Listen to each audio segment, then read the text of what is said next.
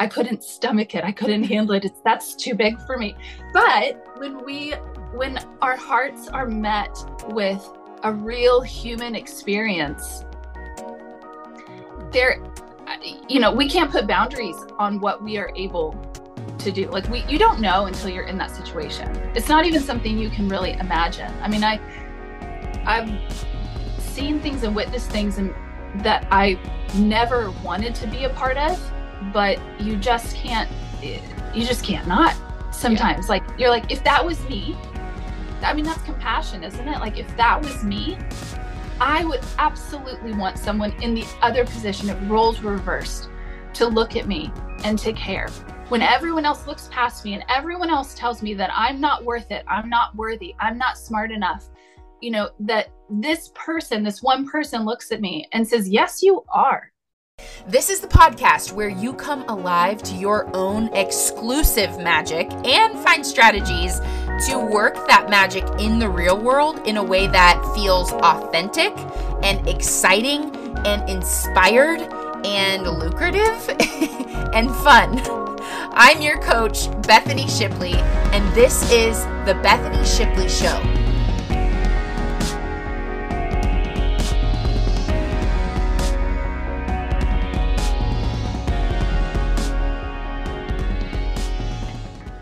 We are here today with the one and only Asher Cooley. Asher is the founder of Soul Hope and the visionary behind it all. We're going to get into all of that, but Soul Hope, quickly, I'll explain, is a non-for-profit organization that focuses on restoring hope for the world's most neglected tropical disease called not chiggers, but jiggers with a J. We'll talk about all of that. She is down to earth. She is a mom of 8 kids. She is a co-founder of Maxwell and Marie, which is a business growth company that helps non-for-profits and traditional businesses have explosive growth. Asher, welcome. Thank you. I'm so happy to be here chatting with you. I'm so grateful. And I just feel like I have so many questions, and I feel just so honored that you're here and that we're connected. There have been so many little moments, even just in our last few weeks or I guess, I don't know, weeks? Has it even been weeks of I don't know. Instagram conversations that I'm like, good. Time flies. Yes. And that concept that you haven't met all the people you're going to love yet. Mm-hmm. And you're you're the most recent for me. I'm like, I love her. Thank you. She and her husband, Ben, live in Nashville, which is where my brother lives. So yes. I'm so excited to come visit you. Great city. Asher, tell me, first of all, like this question popped into my head, and I was like, I didn't even tell you I was going to ask this, but what is life about for you? That is such a good question. I feel like in the last couple of years, it's been a redirection of what life used to always be about. I've been a working from home mom since I became a mom almost 18 years ago. And so I've transitioned from running a photography business, plus being a foster parent, then starting a nonprofit that I didn't really want to start, but I felt so compelled and passionate about, like, somebody needs to do something and nobody is. So I guess God will be the one to start this, but please bring other people who are better than me at this. And that was my life, into, being back in America, living in America now for almost 4 years post living in Uganda, where we're raising the kids and doing life there for Soul Hope. My gosh, culture shock, even for an American moving back to America. Can I just tell you, smart TVs and tap to pay? Like, what the heck? I moved back and I was like, with my little debit card. Okay, listen, I live in America, never lived in Uganda, and I'm still like, do I swipe, insert, or like the tapping thing? So I can only imagine.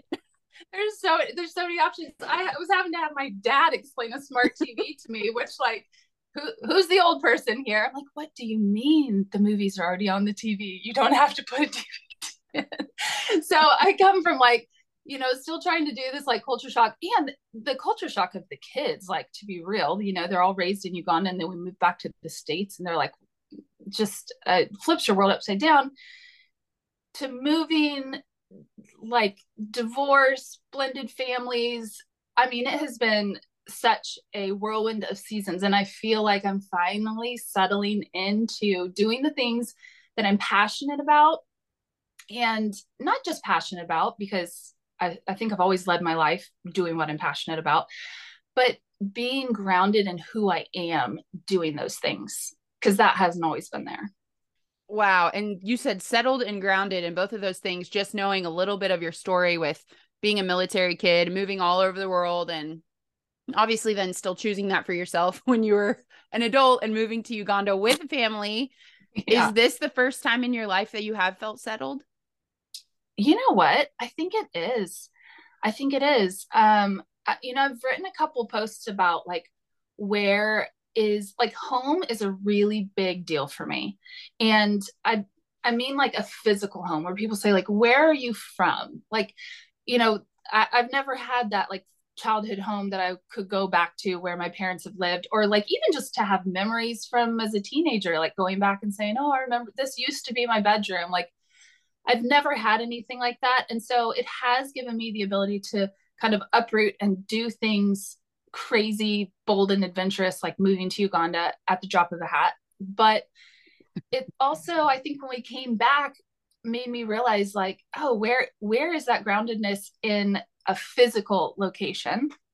So yes, I'm starting to feel very grounded physically, but also emotionally. I think just maturity, life has its lessons and its way of either taking a toll on you and beating you to the ground, or taking a toll on you and then you choosing to learn from those lessons, to be a stronger person, to make better decisions, to really invest in yourself and learn who you are. And so I feel like I'm finally arriving at that place. I haven't arrived, but I feel like I'm finally beginning to see a vision of what that can look like. And it feels so freeing and good. Do you think as a set, you're an 8-7 wing on the Enneagram, you said, isn't that right? Yeah. Do you think that because you have that adventure wing, do you think it's important for an adventurer to have a home base so that everything that they do actually feels like an adventure instead of just a way of life? Yes, absolutely. Absolutely. Because I think we all need that. Like, no matter what our personality type is, I think, some people are probably fine not being grounded in a physical location. I would say for the large part, that's me also. But, being grounded in whatever it is, whether it's, some people are like, I just have to be out in nature. Like that's my dad. He doesn't care where in the world he is. He just needs to be out in nature, like camping is his Hawaii. Like, that's so my husband.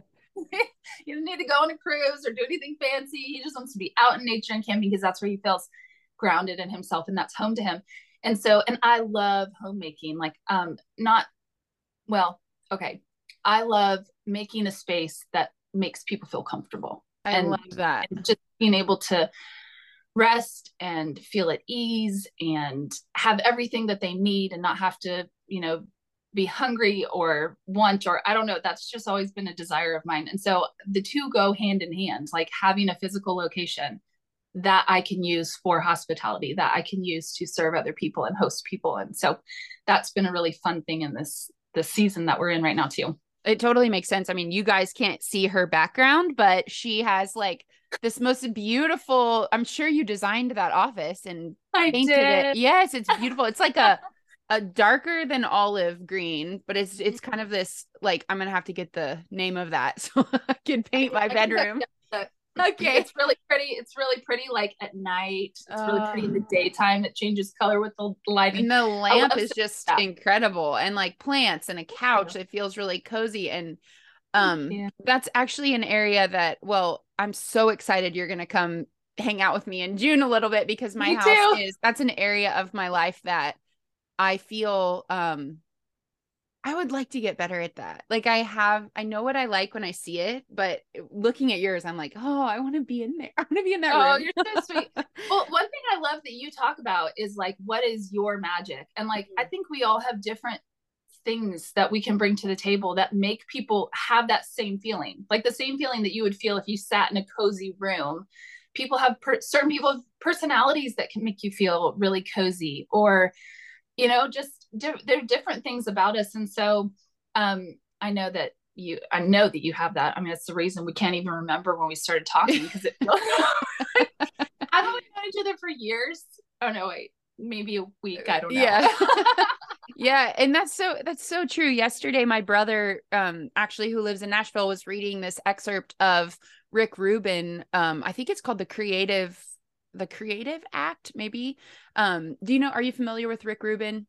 No. He is a producer that's behind pretty much, I would say, a large portion of what we see as successful music. He is the common thread, and oh wow, he is the person who, like, a lot of people don't know this about, like, Johnny Cash, but is that his name, Johnny Cash? Mm-hmm. Yeah. Okay.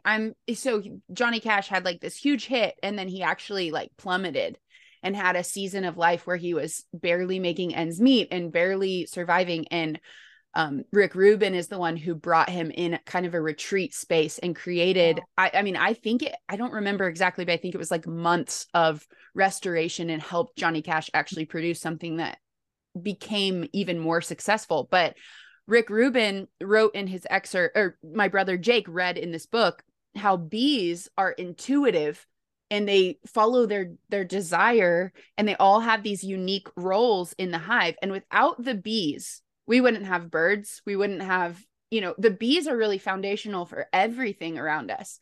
And I think what you're saying is it's actually an area that I am digging in deep to find my personal philosophy on, because I do believe that everyone has magic, and I do believe that everyone has things that they're drawn to. But you know what? I used to say things like, everyone has a purpose. And I think that we can create this weightiness with purpose that it can be my purpose. Yeah. Am I missing it? Have I done it? Is it past me? Did I already do my purpose? What's my purpose now? Yes. Yes. And I'm there, I'm in those questions right now. And it's so ironic, I create this podcast, I start bringing people on, and time after time, it ends up being for me. It's like, I'm here to learn, and it's like, so that's amazing. So take us back to, you are scrolling YouTube trying to learn something about foster care, and you see this educational video on jiggers. Like, take us to that moment and what was going on, and kind of how Soul Hope was founded from there. Yeah, sure. So I was looking on the internet, everyone out, the house was quiet, everyone's sleeping, and I'm just scrolling, looking for information. And I came across this video that was on YouTube of a jigger removal in Kenya. And it was this mom, she was holding a little boy the same age as my own little boy upstairs, who was sleeping. And you could just see the pain on the mom's face, and the boy was obviously crying, and they were removing these jiggers from his feet. Well, my family is from Oklahoma. And so I'm like, oh, chiggers, what's the big deal? Like, we get those in the summer. You put a little clear nail polish on them and they go away. Like, I don't understand why does this look like such a catastrophe? And so I started to do more research, and I found out that it's jiggers, and that's just their local name for it. The medical term is tungiasis, and it is one of the world's most neglected tropical diseases. Thankfully, Soul Hope, we are, 13 years in, and we are finally getting the ear of the World Health Organization and people who write the agenda for actually helping, these tropical diseases that nobody cares about. I just have to take a second and like clap for that. Like, in 13 years. So when you say you're getting the attention, what does that look like? Are you in conversations with these people? Yeah, like actually sitting down, speaking with them. Proposals are being written between other government officials, whether it be in Uganda or other parts of East Africa, because this isn't just endemic to Uganda. It is largely in East Africa. The video that I saw was in Kenya. The very first video was in Kenya. And so when I looked at this, I was like, oh my gosh, I have to do something. Like, is there an organization that I can donate shoes to, or money, or time, or like, I want to help. What can I do to help? And I was not thinking about it being me. I was not thinking about starting a nonprofit. At the time, I was running a very, very successful photography business. I was a foster parent of a 14-month-old and a 3-year-old. And I had a 14-month-old and a 3-year-old. And I felt completely like up to my eyes and things to do. And I was content that way, I guess you could say, in that season of my life.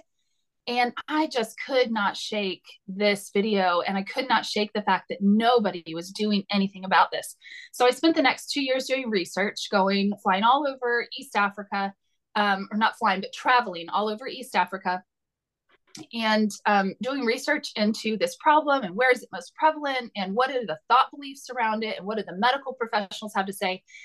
And Uganda, where we are based, is actually the epicenter of jiggers. It is where they are the most neglected because they're attached to a stigma and they're attached to witchcraft. And so people just think if you have them, well, it's because your grandfather died and he hated you. And so you have jiggers and there's nothing you can do about it. When in reality, jiggers are based on hygiene, lack of hygiene, sometimes having animals live in the home with them, poverty. So, there's no place else to put their animals. They don't want them stolen at night, so they bring them into their own place.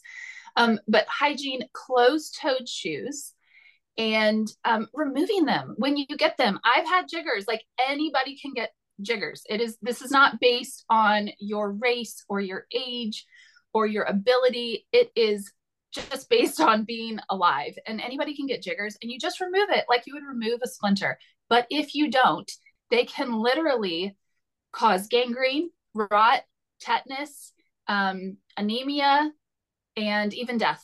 I have watched children who were left in the village far too long die because of it when it's completely treatable. And so, yeah, it's just, it broke my heart. And I was like, I can't not do something about it. If I just close my computer, call it a day, call it somebody else's problem, what does this say about me as a person? What does this say about my faith, and what I claim to believe, and who I serve and why I'm here on this earth? And so I was like, okay, God, I will do what I can. Please bring people who are better and more educated and, all the right people into my path. And it's been a journey over the last 13 years. My gosh, it's been a journey. But I wouldn't change it for anything. It's been really hard, but I would not change it for anything, because at the heart of it, Soul Hope has changed so many thousands upon thousands of people's lives, and people are alive still because of Soul Hope. And it's not only changed the patients that we've worked with, but it's changed the people who have worked for Soul Hope. So yeah, that was one of the things we talk about purpose. Moving back to the States, my day in and day out was going to the Hope Center, going to the hospital with patients, watching, so much trauma, watching people die, holding people as they die, holding their hands as they slip away, watching people in pain. Just layers upon layers upon layers of trauma, being there and serving. And so moving back to America, where we're all in our little closed up houses, doing our own things, taking our kids to soccer practice, baseball, being involved in everyone just felt so busy and too busy for community and too busy for their neighbor. This is what it felt like when I first moved back. And I really struggled with that. And I was like, well, what is my purpose now?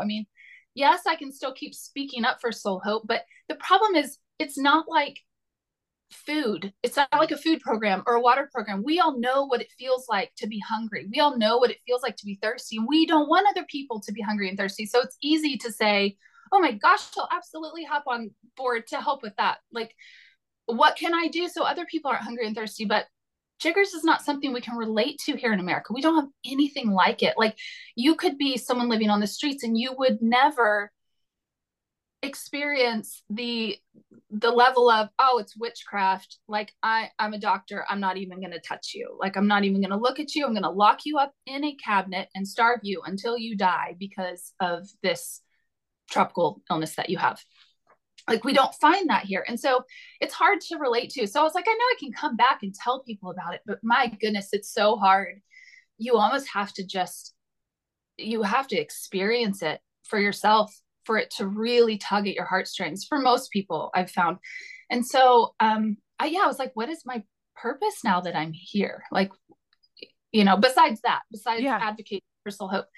And so that's been its own journey. But thank God he's put amazing people in Soul Hope's path. And they're doing far better than they would be doing if I was there. So that's like selfish of me.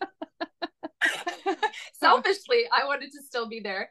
But, it's a really good opportunity to ask yourself, like, what am I finding? Where is my value? Like, what am I putting my value in? And who do I say that I am with these things stripped away? And it's hard to look at that reality in the face, but it's so good and it produces good results.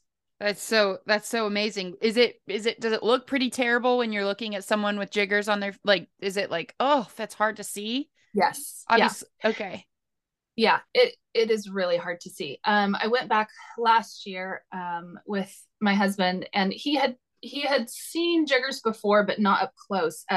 So we went to our Hope Center, where we take in patients who have over 150 jiggers. And these are people who will have them in their ears, their hands, their backside, I mean, anything. And he just, like, seeing the look on his face kind of brought me back to reality, because I've been around it for so many years that I'm like, the smell, the rotting flesh, the visual of it, the pain that you can see in the children, and it's not even just children that get it, the elderly, the disabled. You kind of, like I would imagine, if you're in the medical field at all, you get used to certain things and you have to move on business as usual. That's how you help people. Yeah. And so seeing the look on his face brought me back to reality of, like, gosh, yeah, this is really hard to look at. Yeah. This is really hard to watch. Yeah. Have you always been someone, I'm feeling so emotional. Our conversation is so timely. Have you always been someone who could stomach something like visually challenging like that? No, I have never even pulled out a tooth. Like, not any of my own. I have a million children, and I have pulled out one of their teeth, and it was last year, and I just about had it. Like, I was like, even that for me is a lot. No, I have not been able to do that. And but it's interesting how the human heart transcends our boundaries of what we think we can do and can't do. And I was watching your Insta story of when you ran across that, the man who ran off the road, and you probably felt some of that. Like, I don't know what to do, but I have to do something. I literally, I'm sitting here crying because I've always said, oh, I could never be a first responder, or I could never, like, as if, it was a choice, and most of the time in our career it is, but yesterday, and I'm still processing, obviously, but sure. Yeah, yesterday I was looking down the ravine, and I for those listening who maybe didn't see my story, I was the first person on a wreck. I saw the truck leave the highway just as fast as it was going, and I saw the truck down there, and I totally had that moment, Asher, where I was like, I have to go down there, not because it's what a good human would do, but because this is a human in that vehicle, and somebody needs to go witness them, whatever it is. And I just think it's so, what you just said, the human heart transcends our boundaries. The beauty is that you have that. The beauty is that you have that compassion, and that so many of us do, and we don't even realize that it's something that we can tap into.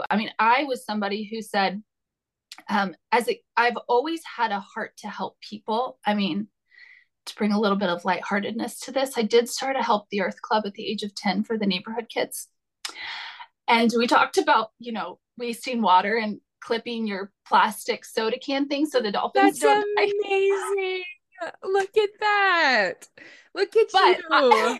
At the same time, I totally prayed, God, just please never send me to Africa, because literally, because that's really far away. And I don't think I could do anything there. Like, I couldn't stomach it. I couldn't handle it. That's too big for me.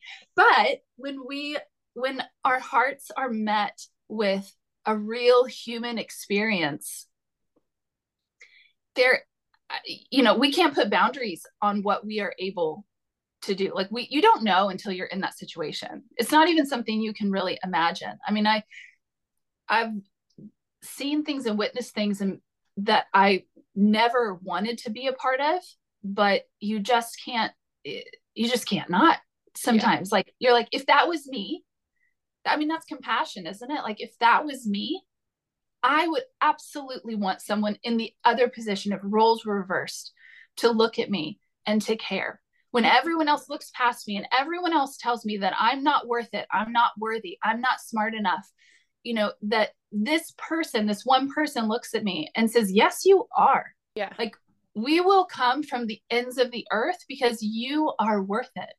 Because that's the God that I believe in. Like he did that for me. And so if I can even model that a tiny bit for another human, whether it's here in America or on the other side of the earth, whether it's my next door neighbor or somebody in my family, that is what makes this world a better place. That's what makes humanity good and beautiful. Oh, I feel like the common theme I'm seeing through your life is this message that you are not your circumstance. Mm. Do you feel like you have always been saying that to people? Well, I've never thought about that until you said that. I mean, that's, you know what, that I would say that's probably pretty accurate because so I mean, from the outside looking in, people would probably be like, oh, wow, you had a really privileged life. And I did, absolutely did. I had my own traumas that I went through as a child and as a teenager and a young adult. I had my own hardships, like everybody does in our own different ways. But there were certain things in my life that could have put a stop to me or squished me or made me think, oh, I'm not good enough. I'm not smart enough. I could never. And I don't know, there's just this little fighter in me. Maybe it's that Enneagram 8. There's this little fighter in me that's like, as small as it may be, even when I was a child, you feel those things, you take them in, but you don't stop there. Like, well, that's not truth. And I think it all boils down to what is the truth.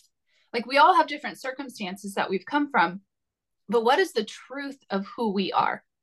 The truth of that child in Uganda who was born in that family to a single mom with, no father, and the single mom is blind, and this child can't even go to school because they don't have school fees. Like they didn't choose to be there, but that child was made by the same God that made me and is loved the same amount that I am.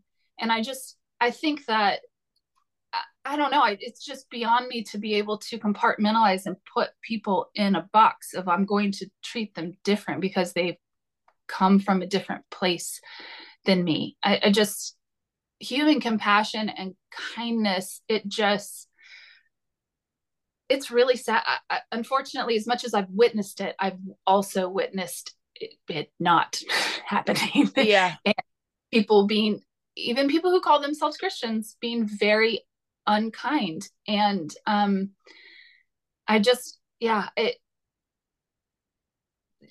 circumstance can, if we let it, pigeonhole us into a certain trajectory of our life. But mindset is a huge thing. It's not the be all and end all, but mindset is massive. I was talking to one of my kids yesterday about mindset and not letting these things that we want to believe are true because the world is saying they're true, because the world is trying to put us into this box, not letting those things take root in our heart because they're not actually what's true. What is truth and how do you find truth? And so, yeah, anyways. I can get off on a whole different tangent there, but yeah. But no, that all makes sense. And I think I have a question. So as an Enneagram 3, I constantly have this thing in my head that I have to kind of, tell it to be quiet, which is, am I doing enough? Am I not doing enough? There's like this constant like performance, like analysis going on. You're someone who has done a lot in your life. And I mean, so far, and even what's more to come, do you feel like you've had that in your head too? Like, am I doing enough? Like with Soul Hope, am I okay? 100%. 100%. In fact, I feel like it is one of the uphill battles that I am just now starting. I've not mastered it, starting to fight. And I mean, even in the most basic of ways that some people are like, seriously, that's hard for you. And it can be even as simple as I am going to sit on the couch for 15 minutes and I'm going to read this book about plants because I want to, and because I'm going to slow down. And is it productive? And is it accomplishing the next thing in life? No, it's not, but I'm going to do it because I'm allowing myself the space to just be, Asher. Yes, I've absolutely been a constant like striver and doer and goer, and what's next, and is what I'm doing now enough, and could I be doing more, and is this impactful? And like, I don't know, at 10 I had a midlife crisis, and I this is a true story. I remember waking up on my 10th birthday in a camper because my dad thought that everybody in their right mind wants to be camping on their birthday, and then look at you this year. You do want to be camping. I do want to be camping. I just can't get away from it. And so God. I remember waking up at 10 and hearing my mom make some breakfast outside the tent and laying in the camper and thinking, oh my gosh, I'm 10 today. Before I know it, I'm going to be 20, and then I'm going to be 30, and then I'm going to be almost dead. Yeah. What am I doing with my life? And it was about that time I started the Help the Earth Club. Yep. You started to frame up some ideals for yourself. Yeah, I was like, come on, Asher, you're 10. Like, you really got to figure out what you're doing with your life now. Okay, it makes me feel good that you struggle with that, because it makes me feel less alone. And I mean, I don't even think it's a struggle. I think, I don't know. I appreciate you sharing that, even if it's a not a pleasant thing for you to experience in your own life. I think it can be a struggle when we let it distract us from what's in front of us, when we're constantly thinking about the next instead of what is in the now. And am I appreciating and fully living to the hilt? Jim Elliott says, live to the hilt of every situation you know to be the will of God. Okay, well, so is doing my kids' laundry the will of God? Well, yeah, right now it is, because he's gifted me these beautiful children, and he's gifted me these 2 hands that work, and a washing machine and clothes. And, let's find the beauty in the everyday moments and not just be thinking like, oh gosh, this thing that I'm doing now, this isn't big enough. This isn't purposeful enough. This isn't, but how do you always know, like, how do you know what's the now? Well, for me, I don't take it. Well, sometimes it is like the now, like I am sitting here talking on a podcast. This is the now. But for me, the now is this season that I'm in. So this season that I'm in is a different one that I've ever been in, sharing my passion for Soul Hope to the world from America, co-founding and helping my husband run this amazing consulting business. That is the now. But the thing that I'm really trying to focus on the most is it, while doing those things, not neglecting, because those things can give you accolades, right? Like people can for the accomplishments, right? But no one's praising me for doing the laundry and cooking dinner every night and cleaning up for the bajillionth time the smoothie stain on the Amen. counter. Like, Amen. And so finding that, to me, is what I'm like, mine now, right now, is that I have kids living in my home. They will not always be here. When they leave, I can keep working. And I mean, it doesn't mean I'm not going to work while they're in my home. This is my passion. It is part of my purpose. But finding the joy in those mundane things that I'm having to do every single day, that is my now. Yep. That's awesome. Oh, it's so good. Okay, so when you figured out you were going to go across the sea to Uganda, first of all, did you travel for your 2 years when you were doing scoping trips? Did you travel with your family? No, I did not. You went by yourself. So I went either by myself or I would join up with teams like other nonprofits that maybe already had something established. Because remember, I was not looking to establish my own thing. I was like, oh, well, you're doing something. Maybe we can, fit I'll join in with you. Yeah, maybe I'll join in with you. And just every door kept closing. And so that's when I started to do research kind of just strictly for Soul Hope with other people and that were passionate about it, which I will say, if you have something you're passionate about, even if no one else cares, run for it. I cannot tell you how many people in my life thought it was the most stupid, irresponsible idea ever, like including some people that love me dearly. Like, they just said, what the heck are you doing, Asher? You are trading stability for this thing that nobody wants to talk about. Even going to Uganda, doctors would laugh in my face when they heard what I was there for. People would, when we first started, because they're like, it's such a simple problem. Is that kind of what they were thinking? No, because they said they're cursed. Why are you trying to help them? Like even doctors thought that, like in America.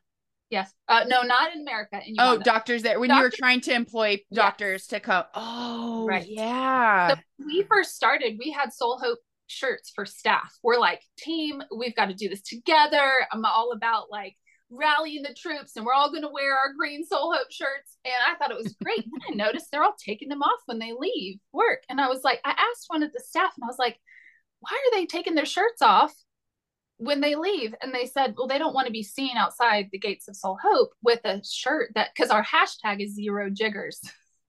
And so it said Soul Hope hashtag 0 jiggers on the back. And they don't want to be seen with the word jiggers on their shirt. And I was like, oh my gosh. And it just shook me. Such a stigma. Such a stigma. But when I went back last year, I was like, where are all the Soul Hope shirts? And our country director said, oh, we have people volunteer just so they can get a t-shirt. Everybody wants a t-shirt. We have boda drivers, the motorcycle drivers that would come to our compound just so that they could get a t-shirt. You have reached the tipping point.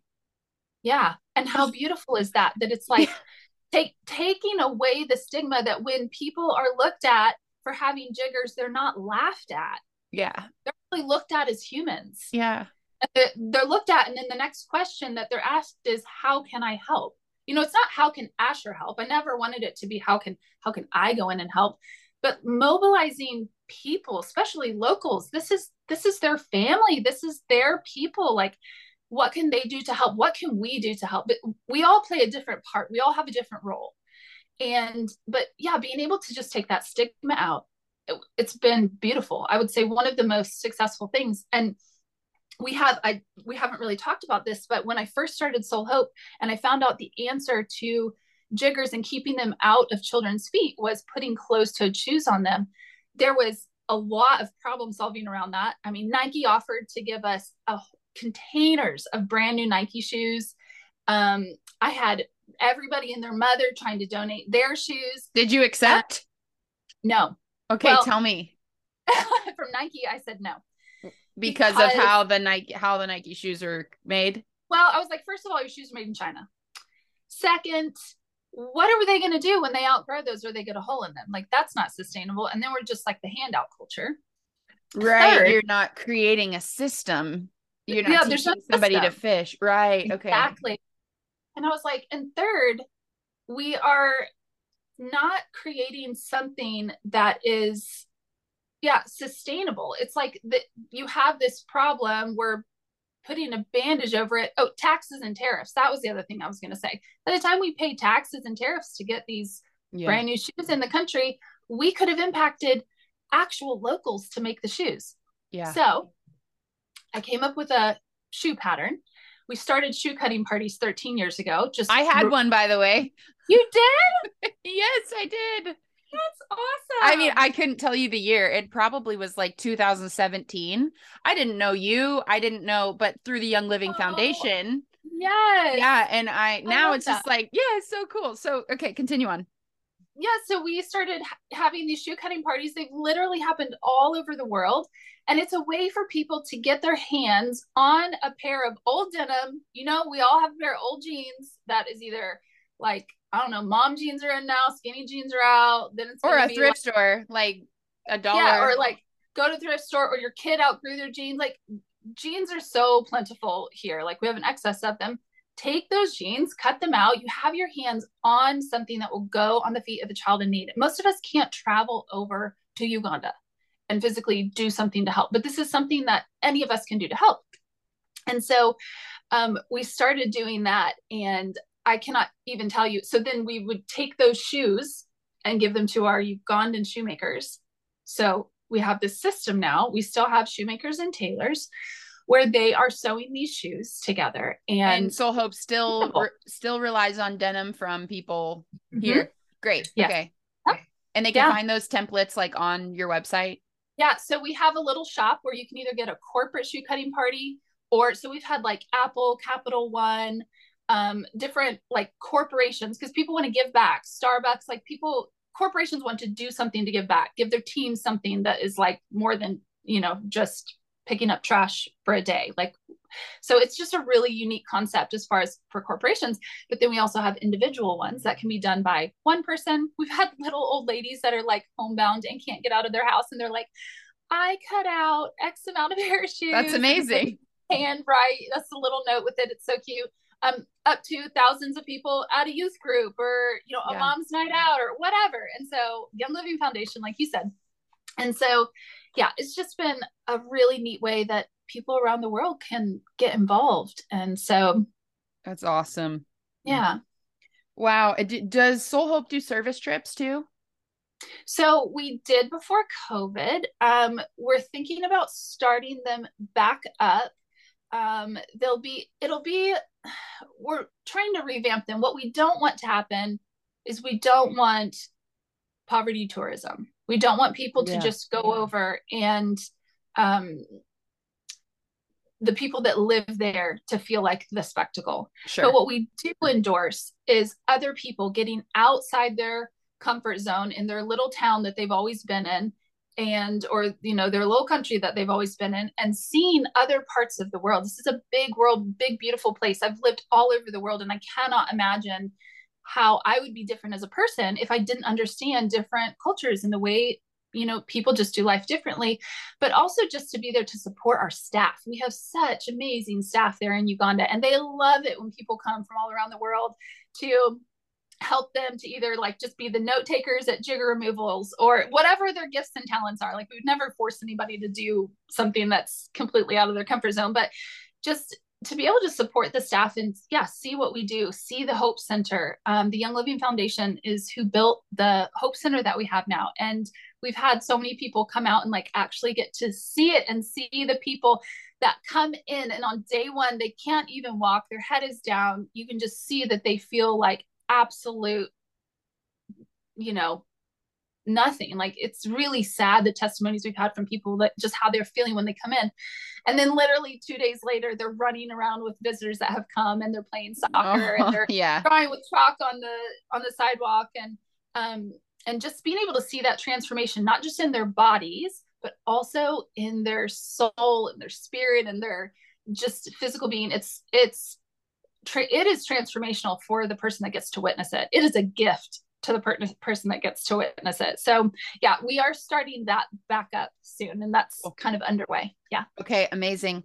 Okay. Last question that I have, and who knows, maybe I'll have another question after this, is will you tell us your love story? Yeah. I'm like so genuinely curious because I'm so excited. Did Ben tip you off to this? No. Oh gosh, you're going to die. Okay. Okay. I am so excited. And honestly, Asher, if you don't want this in the podcast, I can delete it out.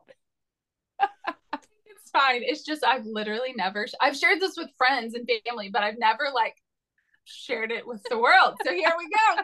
Let's do it. I'm so excited. This is an exclusive. This is an exclusive. You're hearing it for the first time, folks. So, oh gosh. Okay. So Ben and I both ran organizations that were part of the Young Living Foundation. We did not know each other when all that happened. It turns out, on retrospect, we were at a lot of the same events at the same time, but we didn't know it, or we didn't Sure. see each other. We maybe heard, I think maybe I'd heard his name, but I hadn't met him and didn't. I'm a unique person when it comes to this, Bethany. And I really could not give two flying flips who he was or what. I'm like, good for him. I'm happy he's also doing something. I now, being a healthier version of me, understand that I was suffering a lot of trauma when I would come back. I'd fly from Uganda to go to the Young Living conventions to speak and talk at the booths and stuff. And now, did you hear him speak as well? And so were you kind of like, well, like feeling this? Okay, I'm just going to guess that if I were in your shoes, my whole heart and soul is in Soul Hope. And it's 100%. And so then this is another organization that you're like, I could imagine you might be like, oh, game on. Like, so the first time I'd heard his name, but I honestly thought Ben Riley and Ben Cooley were the same person. Sure. Yeah. So I was like, I don't understand. Like, doesn't he work for Young Living? I didn't get it. I didn't understand why people were saying like, oh, he'll be at the farm speaking. And I'm like, cool. I just didn't get it. Anyways, I was living under a rock. I was very much living in Uganda Soul Hope world. Like, sure. I was not in the American, I didn't know what was actually going on in life. So the year that he spoke, the one that was just recently posted on his Instagram that you said was so moving.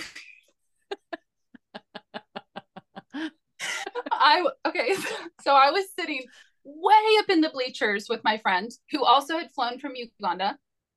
And we had been doing life together. We understood the traumas that we both were walking through, and, so we're sitting way high in the bleachers, and it's the, I don't know, convention time, they're doing something. And then this guy, Ben Cooley, gets on stage, and he's got such a big personality, and he starts talking about like his skinny jeans. And I was like, what? Yeah. And then I was like, oh, he's with the foundation. Oh, he's got a nonprofit too. Game on. Let's bring a little bit of this 8-out competition.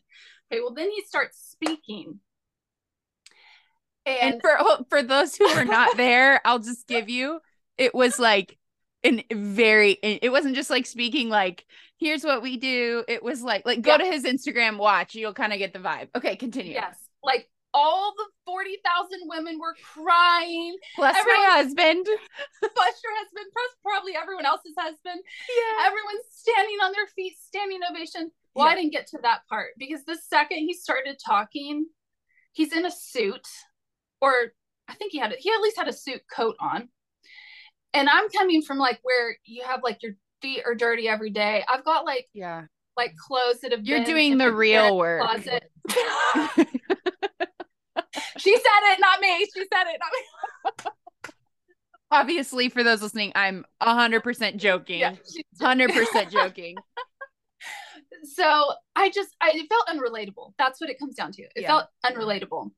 And so he starts talking about trafficking, human trafficking. And this story was sad, but coming from where I had just literally been sitting by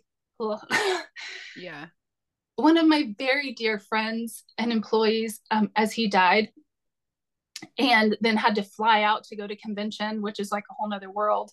We buried him like days before I left. And so I'm still having that like grief and just the weight of like leaving Soul Hope at the time. Like we were still trying to figure things out, and the work felt really, really hard and draining.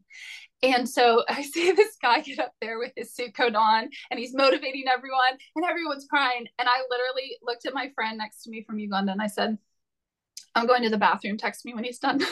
Yeah. And I walked out. When I first told him this story, Bethany, he was like, what? I I walked out. I'm sorry.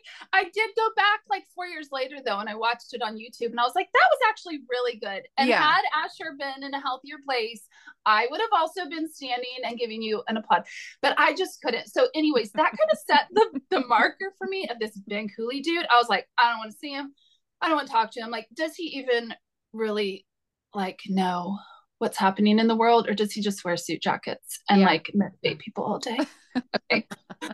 Which, by the way, he does really know what's going on. Yeah. And he was really changing the world, just in, arguably, I mean, some would say in an even more impactful way, because his organization was much bigger than mine. But that is part of everyone having their own role. 100%. Yeah. And working in their giftings. Yeah. He could never do what I did, but I could never do what he did. Like, yes, 100%. Way to bring it back around. Oh, but it's just because it's so blaring. It's like, I love. Don't compare yourself. Don't compare yourself. Even if you're doing good things, other people are doing good things. We can all do good things differently. We don't all have to do it the same, because we are not made the same. We don't have the same gifts and talents. And I could have never gotten on that stage. Even, let's be real, even if I had been living in America and I had my own little, fancy outfit on, I could have never gotten on that stage and brought 40,000 people to their feet and moved them like he does. Like, he's absolutely so talented and gifted. And I mean, it's on me and my self-work that I needed to do, that I was like, it makes total sense. Yeah. You were in a moment of grief. It's like the same thing. Like, I did a podcast the other day. I actually don't know if I mentioned this in it, but like, after I had a miscarriage, it was totally my issue going to a baby shower and like having to excuse myself to go to the cry. It wasn't that I was, it's just, that's what grief does. So I think, 100%. Yeah. It's not that anything's wrong with that mother having a baby, and you do genuinely want them to be celebrated. Exactly. Feel this right now. Yes. And same for you in that moment. You were in grief. Yes. And so then when did you actually meet? Okay. So I'd heard about him, like the Ben Cooley guy. So then, gosh, maybe 3 years later, we were both put backstage to speak for the foundation with the other people that were also on the foundation. I think there were like 6 of us or something like that. And I looked at that same friend, because she was also speaking on stage, and I said, oh gosh, we're stuck backstage with Ben Cooley. You said that? Yeah. Then literally not 2 minutes later, he comes walking over. I had made up all these stories, which this is a good lesson, guys. Don't judge people. Don't make up stories about them when you don't know them. He comes walking over and he was like, hi, I'm Ben Cooley. And he shakes our hands and we're like, hi. And we talked for like, I don't know, 2 minutes. And when he left, I looked at my friend and I was like, I feel really bad that like for the last however many years we've been avoiding him, and like, because he seems like a really nice person. And she's like, yeah, I know that. You just kind of, we both in that moment recognized like, think we are coming from a different place, a different mindset. Yeah. And so it was really good to be stuck backstage, because all we did was say, hi, okay, this is your organization. So I do. It was just very kind of informal. We're shuffled from stage to stage, did our speaking, and then didn't talk again for a while. And so our love story unfolded after COVID. So when I moved to Nashville and he was doing work in Nashville, he actually got stuck in Nashville. No way. Yes. And he knew that I was here. And so he called me up one day, and we had kept in touch and stuff on the phone.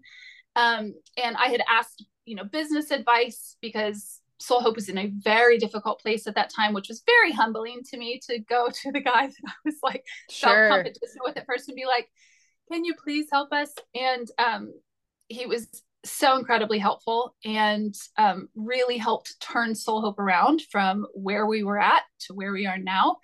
And so, we had kept in touch on the phone, but like we hadn't seen each other. And so anyways, long story short, he got stuck in Nashville and was like, hey, I'm stuck in Nashville. You want to hang out? And I was like, sure. And then we were like, being eights, we are both like fast and furious, whether it's a business idea or, hey, let's go on vacation. Like, we're both just such all or nothing people. Intense. And we're both intense. We're both 8 wing 7, which either is a very good thing or a very bad thing. And so I don't know, it's been a very good thing for us, but my gosh, everything just happened so fast. We were dating, engaged, married. I was like, I found my best friend. Let's just do it. That's so cool. Let's do it. I was like looking at your Instagram, and I think I may have found, like, actually maybe it was on Ben's, I'm before these interviews, because I interviewed Ben on Monday. And I was like, I'm kind of just trying to learn and see common denominators so I can get some stuff to look at. And I think I saw, like, right before did he propose, like on Almost, you were on video, like walking towards. Yes. Okay, so that was it. Okay. Did you know that was coming? No, I didn't know it was coming. He proposed in his little town that he grew up in England, which is like the most adorable, cute place. If I could just up and live somewhere in the world, I would move there. But life. But yeah, he proposed there, and it was like he had my daughter in on it. And I was like, you little stinker, you knew about that. How old is she? She at the time she was 16. Okay, so she's old enough to keep a secret. She's old enough to keep a secret, old enough to be, texting on her phone. And I thought she and I were out on like a little mother-daughter date, but she was scheming. That is so adorable. I love it. Well, I'm just so excited for you guys. And like I said before we started recording, like, what a power couple. Like, two individuals who balance each other, but like you said, have such similar, I think when I look at, my relationship with Eli, I think what makes it so awesome is, of course, we have compatible personalities, and of course we have, things in common, but really what it is our vision for our life is so aligned. And that's what I see in you guys too. Yes. And that is so important. I mean, I hate that divorce has been part of my story. I absolutely hate it. But if I, like many things in my life, there are lots of things that I wish hadn't happened or wish weren't part of my story. But if I take those things and just like divorce and look at it and say, all right, what have I learned? What have I learned about marriage? What have I learned about myself? What have I learned about who I want to be? And I can take those things into this relationship with my best friend. Like, it's unstoppable. He is like nobody I've ever met in my life, genuinely. Probably most people would say that. He is his own unique character. Well, you both are, yeah. We both are, yeah. But we have very aligned visions for where we want to go in the future. And I think you're right. That is so important. It's like the glue that holds you together, because things in life are going to be shaking and they're going to be changing. And we as people are going to change. Yeah. The Asher that I am today is not the Asher that I'm going to be 20 years from now, nor is the Ben. Right. It's like, and so having that kind of common vision and being okay with the changing and evolving, knowing the direction that you both are heading and desire, I mean, it's key. That is key for a marriage. Yep. Did he ever bring you coffee? Or did he forget just now? Today? Yeah. Look, he did. I didn't see him sneak back in. I know. I have to say that, you got a good guy when he'll bring you some coffee. 100%. I tell Eli that too. Like, some days on weekends, I won't set my timer on the coffee maker because I don't know what time I'm going to wake up. I'll just like sleep until.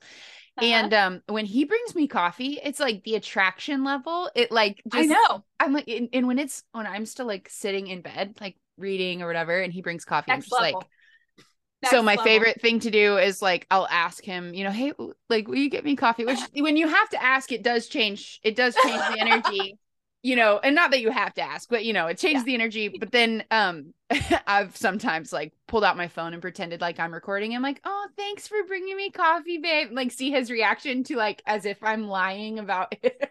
Yes.